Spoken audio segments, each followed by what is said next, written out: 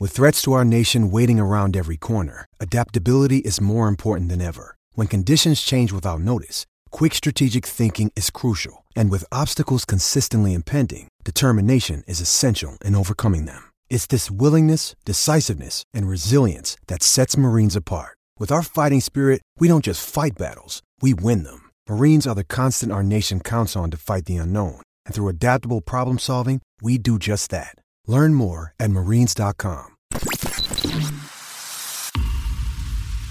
The following is a Furnished Brothers production. Introducing your host, Rob. Put your best players out there, Mike. And Ryan. William Nylander is a no-show this year. This is the Talking Buds podcast.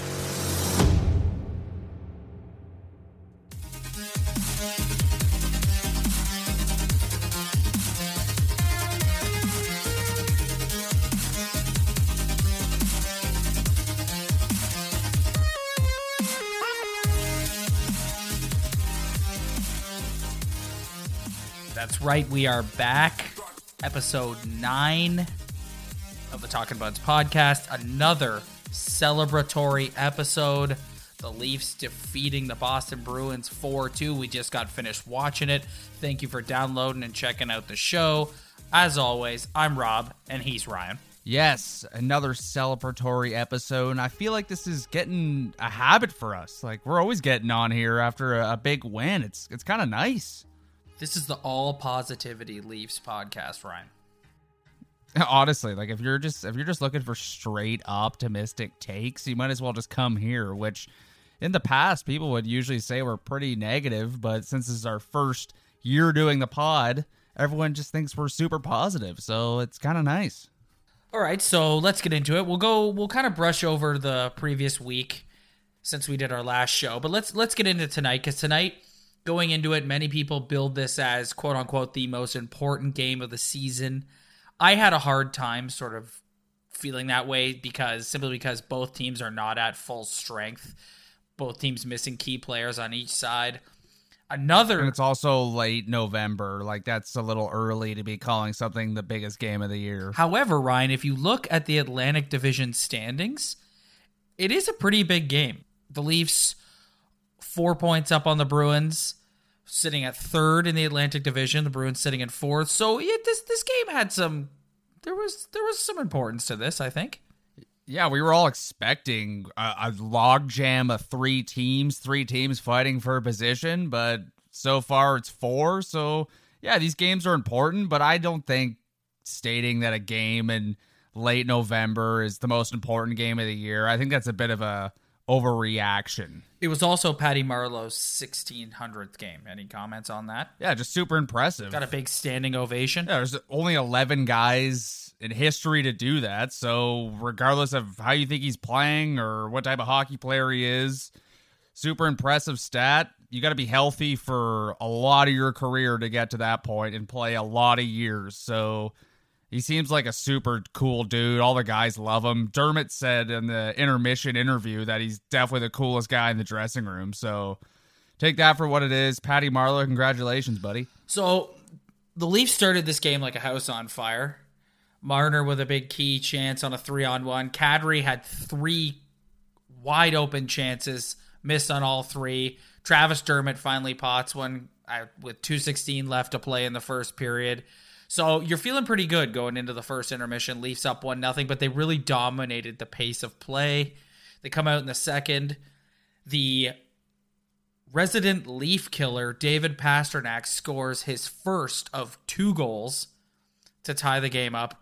Ryan, this guy looks like he is having the most fun he's ever had in his life every single time he plays the Leafs. Yeah, he is their biggest killer. And coming into tonight, I was pretty happy that Patrice Bergeron wasn't in the lineup, because usually I think Bergeron is the biggest Leaf killer of all because of everything he does on the ice, winning draws, probably the best face-off man of this era of the NHL. He's also super dynamic offensively with those 2 guys on his wings. So I was pretty happy he wasn't in the lineup. They're also missing Chara. They're missing McAvoy. They're pretty depleted. And Tuukka Rask didn't play tonight, even though he's back now. I thought Jaro Halak played pretty well for them, to be honest with you. But David Pastrnak, this guy is just, there's no quit in his game. He's always on the puck. He's always ready for an offensive scoring chance. And he murders the Leafs. He is a scoring machine. Yeah, you can tell, like, he looks, like I said, he looks like he's having the best time of his life when he's out there playing against them. Every single time they play him, the Leafs ended up winning 4-2. Pastrnak gets both the goals. The other two Leaf goals coming from Igor Ozhiganov on a beauty feed from Mitch Marner. We talk week in and week out about Marner, but Ozhiganov tonight in the right place, the right time, pots one. And then, so the Leafs come out to start the third period up 3-2, and they I felt in the third ride, they played like a really reserved sort of defensive game, trying to protect the lead and sort of held on by a thread. Freddie made some big saves for them until Hyman got the empty netter with a couple of minutes left. And you know what? You're right. There's going to be asterisks because the Bruins were missing some of their top guys and Bergeron and such, but it's a big win to get against a team that has pretty much dummied you earlier in the year and eliminated you from the playoffs last year, embarrassed you in the 7th game. Well, 2 points is 2 points, and it's not just Boston who's depleted. It's, look at our team. We're missing 2 of our best players who were supposed to be in the lineup, guys we projected to be in the lineup. They're not in the lineup, and they haven't been in the lineup for a long time, and the Leafs have done pretty well, racked up a bunch of wins without them. So in the regular season, unless you're missing your number one goalie, it's not, you can win. You could still win if you have the depth and you have the skill players to pull it off. I thought Boston tonight, one thing I noticed about the Bruins is they are so good at just being ready to shoot the puck. No, quick turnover in the Leafs end. Someone gives the puck away. Marchand gets the puck. He turns around and there's Pastrnak ready to go in the slot with a one-timer. They're super dangerous. And we had the conversation a couple weeks ago about who we would rather play in the playoffs. And after watching tonight, the depleted lineup, I just think the Bruins scare me, man. I'm not sure. I said I'd rather play the Bruins because you got to shut down that top line. And tonight showed you that Pastrnak was the only guy who scored. Maybe they're just a little top heavy. But, man, that top is so dangerous, and they do serious damage. So maybe my mind's starting to change a little bit on that take. Anyway, before we move on from the Bruins and tonight's game, I want to talk a little bit more about David Pastrnak. He was asked today during the game day skate about his own contract with respect, obviously, to William Nylander, because apparently he and Nylander are buddies. And I'm paraphrasing here, but he was asked, do you ever look back on your contract with any sort of regret or remorse or whatever? Pastrnak makes $6.67 million a season. And Pastrnak in a very humble way was like, no, if you told me when I was 15 that I'd be making $6 million playing hockey, I wouldn't have believed you. It just seemed like genuinely happy to be where he was at. Again, I'm paraphrasing, but it's all over Instagram and social media if you want to go find the actual clip. But that's essentially what he said. And what I took from watching that was, man, here's a guy who, and this is where Nylander is going to run into trouble, and we'll get into Nylander later. We've got lots to talk about with Nylander, but this is where I think Nylander has run into a bit of trouble with the fans, and he's going to have to do this sort of PR when he comes back. I just thought it was a really earnest, sort of honest, genuine, humble answer to that question, and I was really impressed. Yeah, he almost sewered his buddy. I know him and Nylander are good buddies.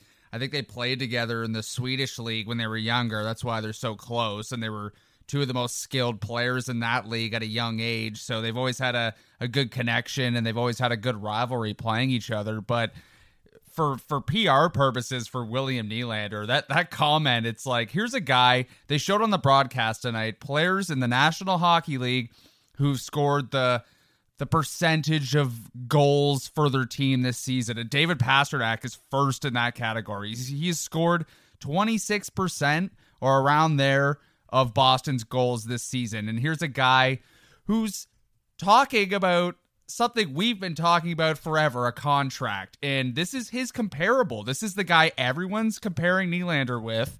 And he's out here in Toronto saying, I don't regret this contract. I would sign it today, tomorrow, whenever. I just want to play hockey. I thought this was a good deal at the time. I took it. And now that I took it and I'm being this successful, I am not going to regret it, because if we found out we were going to make $6 million playing in the NHL, we would all be pumped. So I really liked that comment. That's super honest, and a guy who's just super humble. And you saw tonight, this guy's a hell of a hockey player. Hell of a hockey player. I would take this guy on my hockey team any day of the week. He is arguably one of my favorite hockey players to watch in the NHL in today's age. Even though I can't stand the Bruins watching them because of the rivalry, the history, and all the emotions of playing them brings up in you. But watching this guy play hockey, I am a huge fan. And just hearing those comments, you're like, Willie, you're an idiot. Like, you look like an idiot now. I know there was a huge scrum around Pastrnak today, and that's what happens when you show up in Toronto and you're friends with the guy. And even I saw on Twitter, someone tweeted that Jake DeBrusk was in the locker room being like, holy, this is savage, going around this guy and asked him all these questions. But his comments really just kind of validate all our opinions and the fact that this guy might be getting a little too greedy. Well, speaking of greedy, Ryan and I do some, believe it or not, the Talking Buds listeners will probably be shocked to hear this, but Ryan and I actually do some show prep before we get on here and start recording. And you actually have listed here that Pastrnak, Bergeron, and Marchand all make between 6 and 7 million. So there's your top line right there. That's incredible. Yeah, and what have we done all year? Contracts, contracts, contracts. That is the theme of this year. We are just talking contracts from beginning to end. And here's a hockey team who are our rivals, who we are scared to play against. And they have a top line who is just as dangerous or more dangerous than any other first line in the National Hockey League. And we always talk about how important it is to get guys under the cap at good numbers to fit everyone in. You need depth. And here's the best line in the National Hockey League, or arguably one of the best lines, at the most affordable contracts for elite hockey players or very good hockey players. And what that does is leave them so much room to add around them. That's why their D is a little more stacked up than the Leafs, even though I think McAvoy is still on his entry level, so he doesn't really count against that. But I just seeing that and the numbers that they're at really makes you think, like, we might be in trouble, because Boston's they're getting some younger players too, and their first line's just as dangerous as ours. So once we're squeezed under the cap next year, this team's going to be nice and free swimming along because their top guys are at those numbers. And I just found that extremely interesting when I saw it. I mean, is there something about the Boston area that makes you want to take a hometown discount? Because you look at Tom Brady. Like, is there something about that area that just... I mean, I know what it is about that area. All that city does is win championships. So, yeah, win. It makes me sick. I haven't seen I saw a Grey Cup, and no offense to the Toronto Argos and the CFL, but like I haven't seen. You saw it, Ryan. Nothing. The TFC won the MLS Cup. I was happy for TFC. I know I have a couple buddies who are diehard TFC guys. Oh, no, I'm not downplaying it at all. Yeah, but this city is based on the big three, and I know us football fans would love for there to be a 4 with an NFL team, but that's probably never going to happen. But we're just dying for winning here. We're dying for parades, for the baseball team, for the basketball team, for the hockey team, and watching the Bruins and the Red Sox and the Patriots. It's just, this city gives me an absolute headache. And again, you're watching them tonight and you're like, this is a depleted lineup. And they are literally like moments away from tying this hockey game, potentially winning this hockey game. Like, they're just killers. All right, I think we've pretty much dissected this Boston game from head to toe. So let's just brush over the last week. Last time we recorded was last Wednesday. Since then, there was a really disappointing 5-2 loss to the Carolina Hurricanes. Ooh, yikes. That first period, man, that was arguably one of the worst first periods I have ever watched. I believe they were close to setting the record for the amount of shots in a period, and that was just a hockey. They were not ready to play that night. Well, they were coming off 4 straight wins, so they were kind of due for a mulligan. And they never play Carolina very well anyway. No, Friday night's game in Columbus was a game I don't think they played that badly. I'm kind of with Babs. I thought they deserved a better outcome. So again, you just lost to a good team. We saw Columbus twice last week. There's a team that you don't want to run into in the playoffs either. The Columbus Blue Jackets. Yeah, they're a big boy team. Yeah, they're a big boy team, and they played pretty well, and the Leafs won that game. And then it's kind of roles reversed. Leafs play a good game, and then Columbus is good, man. Like that's just a game that happens. You're gonna lose those hockey games sometimes. And then on Saturday night, the Maple Leafs absolutely toyed with the god-awful Philadelphia Flyers. Yeah, that was ugly, man. Andreas Janssen gets his first career NHL hat trick in the first period. The Leafs embarrassed the Flyers so badly that Ron Hextall was relieved of his duties this morning. Yeah, Philly, man. It was one of those hockey games where, like, you want the Leafs to win, and you're always cheering for the Leafs. But honestly, I was feeling bad for Calvin Pickard and all the, like, you're a hockey team, you're on the bench. And this goes back to my point a week or two ago when I said that all the coaches that have gotten relieved of their duties so far this season all have awful goaltending. And Ron Hextall fell victim to that too. Team can't stop a puck. So he gets canned. No. And they have one of the best goaltending prospects in the National Hockey League in Carter Hart. But he's like a young man. I think he's 20 or in his early 20s. And he didn't want to bring him up. And he ultimately lost his job because of that. And they're a sad hockey team. Watching that game, man, I almost felt bad for them. Well, they were just the right team that the Leafs needed to come in here after losing 2 in a row, because that helped them get their swagger back, which led into the game tonight against Boston, where I thought they started really strong. So it's been a good week, and they've dropped a little bit in their division, but they're still one of the top teams in the NHL. So it's November, so we're just going to keep rolling along.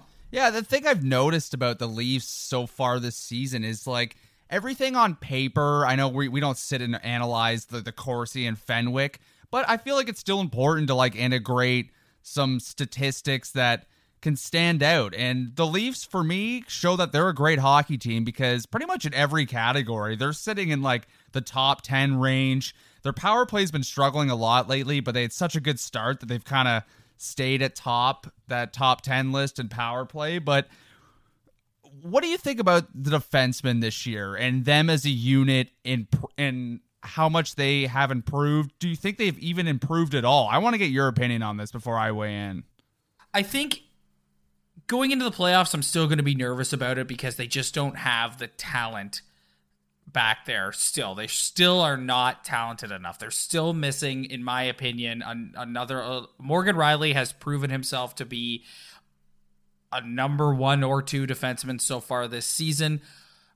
They're missing another guy of that caliber back there, which I think come playoff time is going to make me a little nervous. Having said all that, I think they've definitely improved from where they were last year. Systematically, they're not, like, they don't run around as much. They protect Anderson a little bit better. And that's, credit for that goes to the serial winner, DJ Smith, the Maple Leafs defensive coach, and Babcock. I just think that they've done a better job this year realizing, and maybe because they had an off season, because the defense really didn't change that much from last year. Like, Polak's gone and Ozhaganov's in. Yeah, you basically just replaced your bottom pair. That's all they did. Yeah. So maybe they had a full off season to kind of scheme a better defense. But I definitely think they have improved. And I think, like I said, I don't sit there game in and game out going, oh my God, they're just an absolute tire fire in their own zone. Like I don't do that as much as I did say last year, but the lack of talent back there does concern me heading into the playoffs and if they're going to go on a run in the playoffs.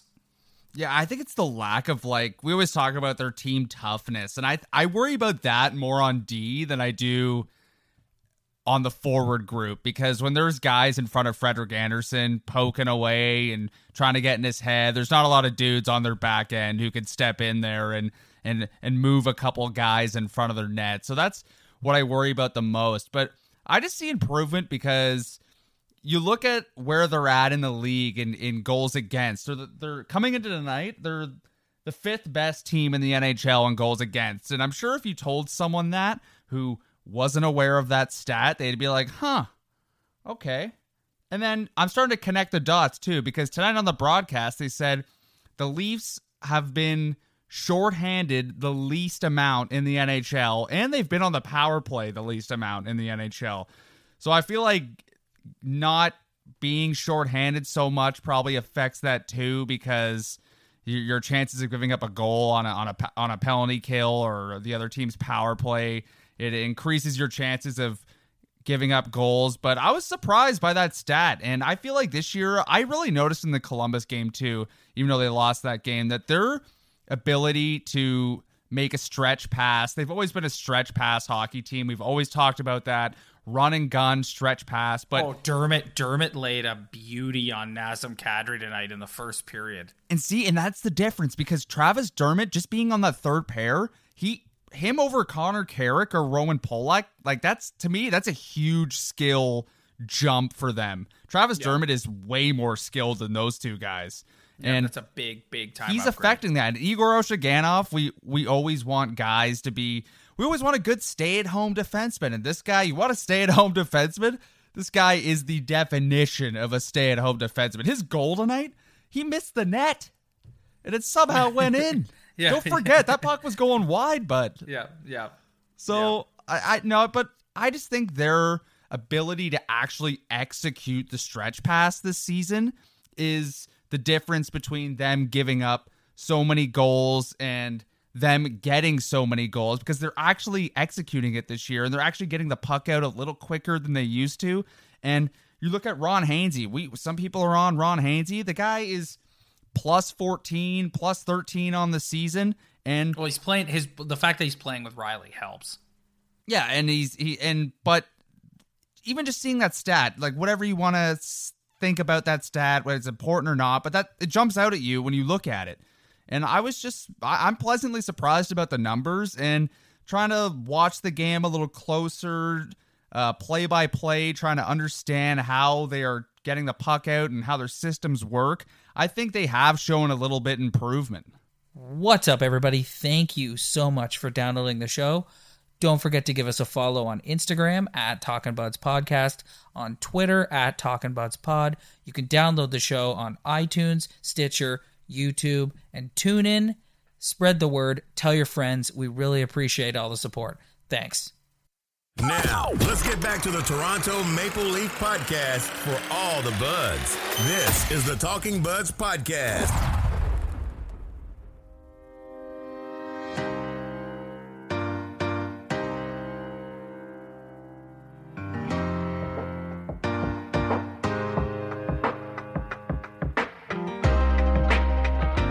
So, I think you'd agree with me here, Rye, that through the first quarter of the season, one of the most surprising things across the league has been the emergence of the Buffalo Sabres. They are a legitimate threat in the Eastern Conference and in the Atlantic Division. They're tied with the Leafs at 34 points, sitting one behind the Lightning, who are, again, leading the division. Did you see this coming? Nobody saw this coming. The Leafs haven't played them yet. The first time they play them is next Tuesday. What is it about Buffalo this year that has made them a legitimate force in the East? I think it's several things, and I think they have learned a lot from watching the Leafs rebuild. And before the Leafs, or when the Leafs drafted Matthews, remember we were saying, Buffalo's a year or two ahead of the Leafs in the rebuild, and we were expecting them to take that next step, but they were the same old Sabres and stunk. But they have their number one center, Jack Eichel, who's healthy, who's playing well. They finally have a goaltender who can make a stop for them. And we have talked about goalies. If your goaltender can make a stop for you, you can win hockey games in this league. And their first overall pick that they acquired in the last draft is a very good D-man who's already good at 18 years old, 19 years old, and will continue to get better every single year. And they added depth. They added a guy like Jeff Skinner, who's having a career year or is on pace to have one of the best years of this guy's career. So I think it's like a perfect storm of a bunch of things coming together. And another thing, Jason Pominville, this guy, old guy in the league. You don't expect much from him. Having a monster year on the third line. So it's depth. It's your top guys getting it done. It's adding more guys on your blue line. And it's finally getting a goalie who can make a stop for you. And that's the recipe you need to win in this league. And their skill level has just gone through the roof compared to last year, the year before. So they're a really dangerous hockey team. And I am almost looking forward to the Leafs Sabres game one as I was. I never thought I'd hear you say that. I said I was super stoked. At the beginning of the year, I was like, hey, I just want to see Boston play the Leafs. That's the game I want to see because it really interests me. It's a good measuring stick. But here's kind of like an unknown like matchup with the Leafs and Sabres going head-to-head against each other. So I'm really interested to see how that plays out because they're super skilled too. The Leafs are also super skilled. The Leafs probably have the edge in goaltending a little bit, but the guy in the Sabres net, Carter Hutton, can make a stop, and they're looking for their 10th straight win, and they're on fire right now, man. Like they're a dangerous hockey team, and we thought this division was a 3-team division, and it's not. It's a 4-team division. Well, I was just gonna say that it's kind of hard to sit here and like say how the Leafs match up against them because they haven't played yet. So we'll finally get to see that next week. But the significance of the Sabres being as good as they are is that we went into the season thinking that the Atlantic Division would be a three-way dance or a triple threat match. Yeah, you're getting those wrestling references right, buddy. It's a triple threat. Triple threat match or a triangle match. Yeah. At the top of the Atlantic Division between the Lightning, Leafs, and Bruins. And now it looks like it's going to be a fatal four-way between the Lightning, Leafs, Bruins, and Sabres. And that's significant. Or a four-way dance. Exactly. And that's significant because we've been saying all year the Leafs need to win the division for playoff seeding. Well, guess what, Ryan? The Leafs could end up winning the division and play Boston in the first round. Yeah, and they could very well end up in a wild card spot too, or they could very well win the division. Like it's that close right now. Exactly. So it looks like just like the Habs have sort of started to fall back a little bit. So it does look like it's going to be a fatal four-way between these four teams the rest of the way in the Atlantic Division.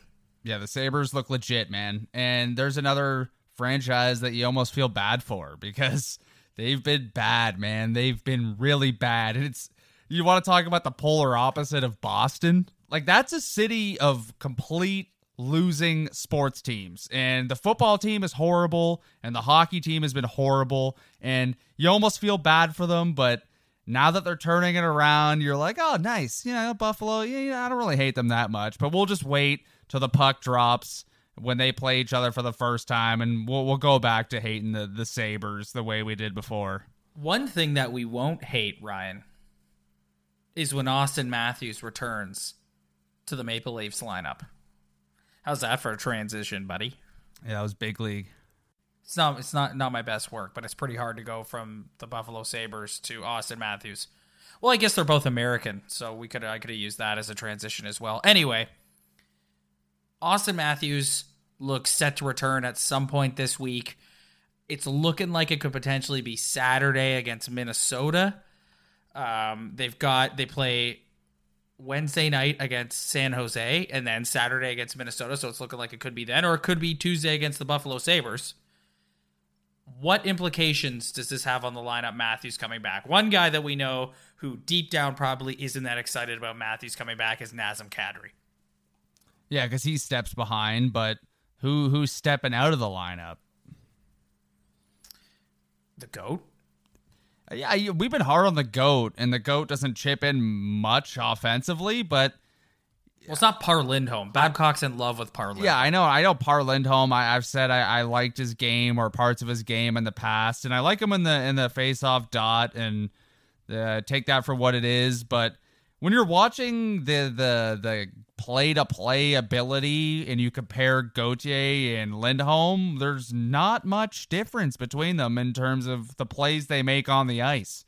So I do see Freddie the GOAT coming out, but I was. Do you think they send Freddie back down to the Marlies, or does Freddie go up in the press box? No, Freddie will go back up to the press box. I feel like Freddie has hit his AHL quota, and I don't think there's no point in sending this guy back to the A, man. Like, if you send him back to the A, you might as well just put him under the lifer in the AHL category, because he's been developing for like 6 years now, and it's now or never with a player like this. And he's not going to exceed a fourth line role on any hockey team in the league, but you got to make your decision here. And I agree with you. I think Lindholm's going to stay in, and the GOAT will end up drawing out.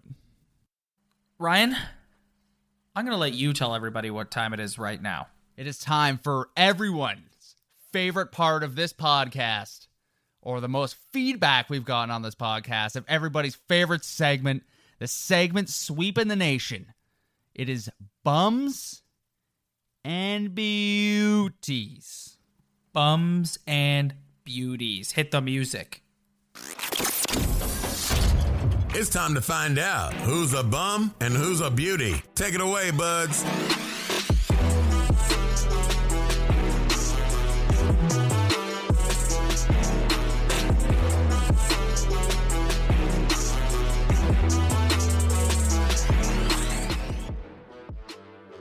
All right, Ryan, I would like to go first. Pretty easy choice this time. And before I say it, I'd like to give a shout out to our buddy Tony on Instagram, who hit us up a couple of days ago suggesting that this be one of the beauties. So Tony, thank you for that. We're going to take your feedback. Andreas Janssen, you are my beauty of the week. You can't go wrong when you get a hat trick in the first 12 minutes of a hockey game. He looked like, since he's been with the Marlies, we've heard so much hype about what this guy's ceiling is, and you saw it on Saturday night about what he's capable of. And I was really happy for the guy. He looked really excited. He's a guy who's going to be sticking around here. If the Leafs are going to go deep and make a run, they're going to need his depth scoring on the third or fourth line, wherever he ends up being slotted. So good for you, Andreas Janssen. You are my beauty of the week. The best part about this segment is 1 week a guy could be a bum, the next week it could be a beauty, or several weeks in between. So this week I'm coming back around, and my beauty is fourth line legend Josh Levo. Yeah, I call him a bum at the start of the year, and that's because everyone who stuck up for him for sitting in the press box, but someone's got to sit in the press box. Every year, there's someone in the press box for every hockey team. But this year, no one is happier that William Nylander hasn't signed than this guy, because he's gotten the opportunity he's been dying for. And we finally get to see what type of player he is. And he's my beauty because I just notice him on the ice a lot when he's on the ice. And I know his ice time isn't through the roof. The fourth line usually sits around the 10-minute mark in terms of ice time, but I find when he's on the ice, I notice him a fair bit. He's always kind of hard along the wall.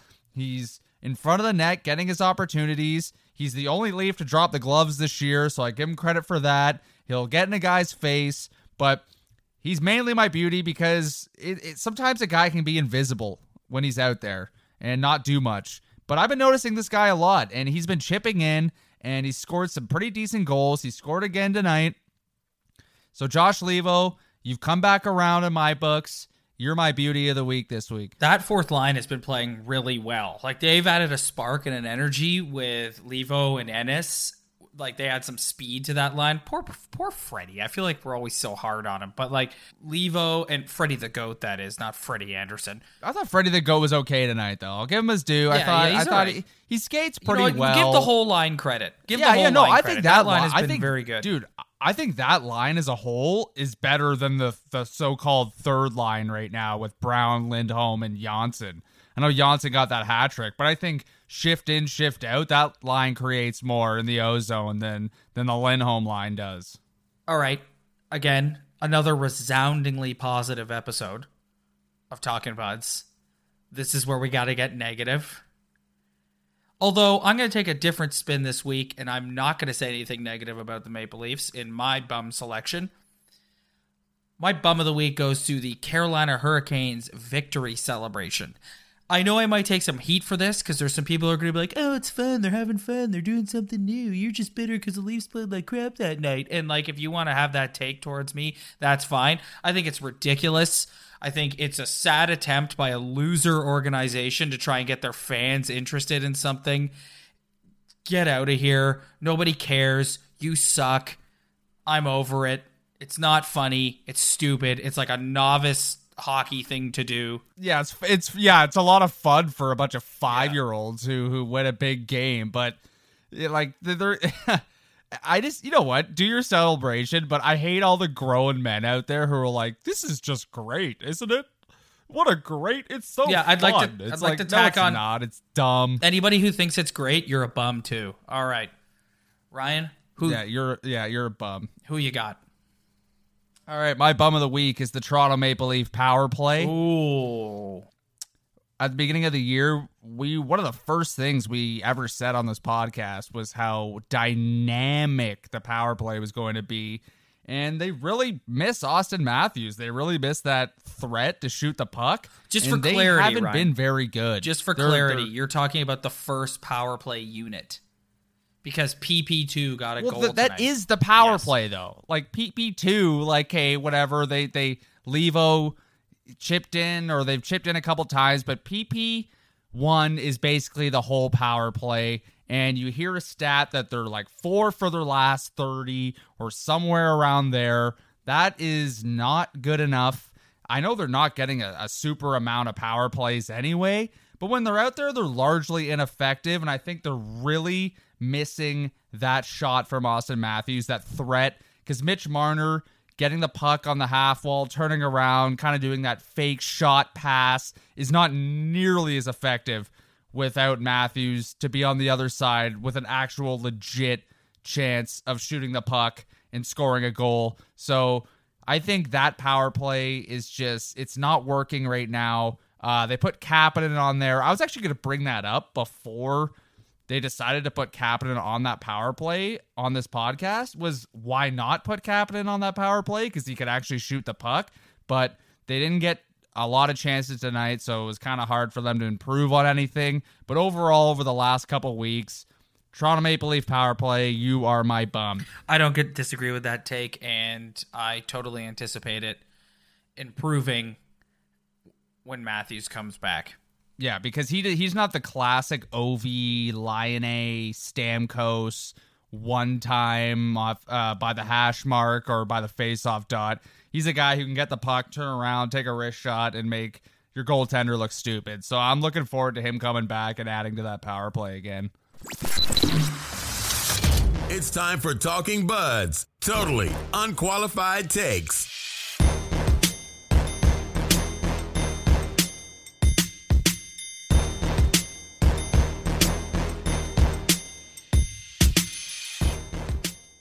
Well, Rye, this is the second or third week in a row that we've left it till the end of the show.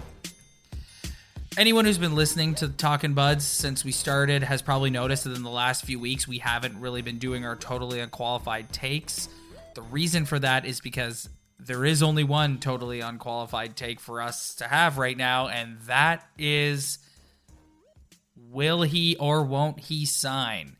The good news is, Ryan, we can see the finish line. This Saturday at 5 p.m., we will finally have an answer to that question regarding William Nylander. Talks apparently have picked up over these last couple of days. The rumored figure being thrown around is 6.9 over 6 years. Apparently they're close. I even heard on the radio today that they're $500,000 apart. Who knows what's going to end up happening here? This negotiation has been so tight. We haven't heard hardly anything except for what a pain in the ass William Nylander's dad has probably been. So are you still on the fence about if he'll sign or not? Yeah, it was weird, that whole storyline with like Mark Savard tweeting out that he had the info from a source that Nylander was going to sign that day. I can't remember exactly what day it was, for 6.9, and the term was still kind of blurry. No one really knew. And then it didn't really happen. If you were expecting it to happen, it didn't happen. To me, there's two options. He signs or he doesn't. He sits or he plays. He's not getting traded. That's not happening. So if he signs a contract the day of or the day before, then that's telling me that him being upset about the deal they're offering him, the way he's going to get back at them, or the way he has gotten back at Kyle Dubas and the Leafs, is fine. You're not going to pay me what you want, then I'm going to wait till the very last minute to sign this contract. Which really, if that was his plan, it's backfired, because they're one of the best teams in the National Hockey League without him. Or you cannot sign, and that's still my unqualified take. I don't think he's going to sign because of his dad, or if it's him, or if it's whatever it is. It's just not going to happen. So you're sticking with that? Yeah, I'm sticking with it. I still... Wow. Like, what's changed? Why is I hate people who have just like, well, yeah, they're gonna get that deal done. Like, people are still assuming that it's just gonna get done. Well, right. I think, myself included, I just can't fathom him sitting out an entire year. I just think that would be the dumbest thing he could ever do. There's literally zero upside to him sitting out an entire year. You sit out an entire year. Yeah, well, this whole thing has made no sense. If you sit out an entire year, you lose out on all the money you could have made this year, and you're right back in the same situation next year. And then guess what they'll do next year? They'll say, okay, sit there. So I just think that the reason why it's people treat it like it's a foregone conclusion that he's going to sign is because it makes no sense for him to sit out an entire season. What I want to ask you is, where are you at on that dollar figure, that 6.9? The consensus that I saw today from Leaf fans on social media is anything under 7 is considered a win for the Leafs. But then you look at that Pastrnak number that we talked about earlier in the show, and it's like, William Nylander's not as good as David Pastrnak, but inflation and the way the league works, I guess that's how it all goes.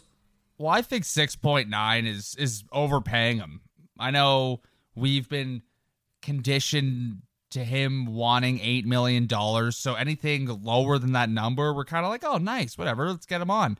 But I still think, for what this guy means to this hockey team and what he's meant to this hockey team in the past, I still feel like that's a little bit rich for him. I would love to see him just come up at 6 flat, but that's not going to happen. If he does sign, it's probably going to be at that number. But I'm so tired of this. I'm so happy it's finally coming to an end. Every week, if you listen to Overdrive on TSN, Jeff O'Neill makes the joke every week that this is the biggest week of the negotiation.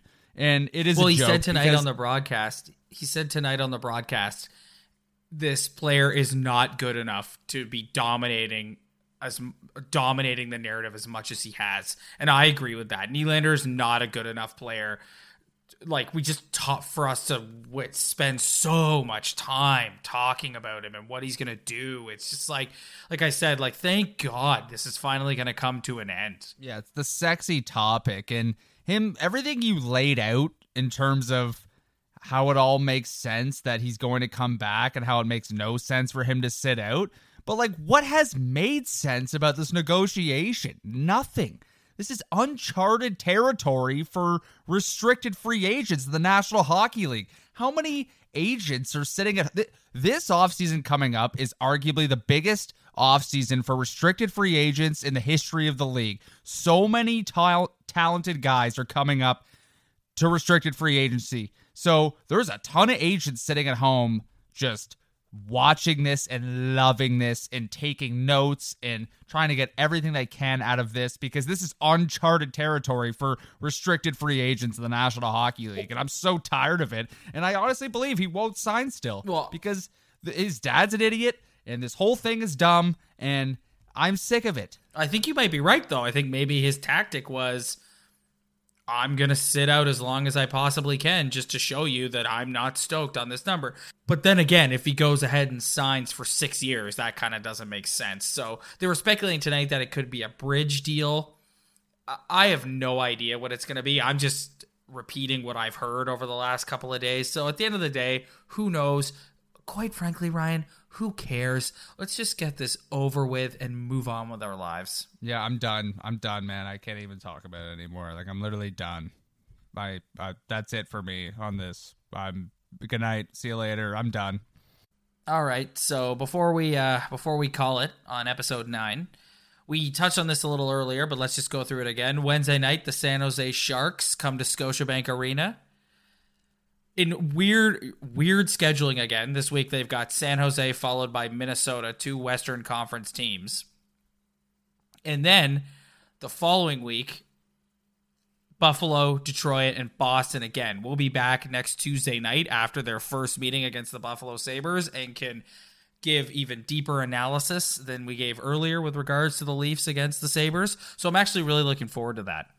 Yeah, I'm really looking forward to that hockey game too. And finally some more divisional games getting thrown into the mix here. I know playing the West, I don't know how everyone feels about it, but I want to see them get dirty in their division now. And you mentioned Boston. They're playing Boston again. That's 3 of the 4 games they're playing Boston this season out of the way early. But I'm happy to see them get another game against the Red Wings. You know, they stink, but I'm really looking forward to that Sabres game. December 13th, they go to Tampa Bay. Oh, yeah, another one. Let's go. Let's see it. Let's measuring stick hockey games. Let's see where we are at with these other teams in our division. All right, then on that note, we can call it quits here on episode 9. Huge thank you to anybody for downloading and checking us out. We always appreciate your feedback on our social media, so keep going with that. Thank you very much. Ryan? This time next week, we will no longer need to talk about / speculate on what William Nylander is going to be doing, and we can come back with a fresh, totally unqualified take. Looking forward to that as well. Yes, thank goodness that this thing's going to be over, man. We'll see you next week, everybody.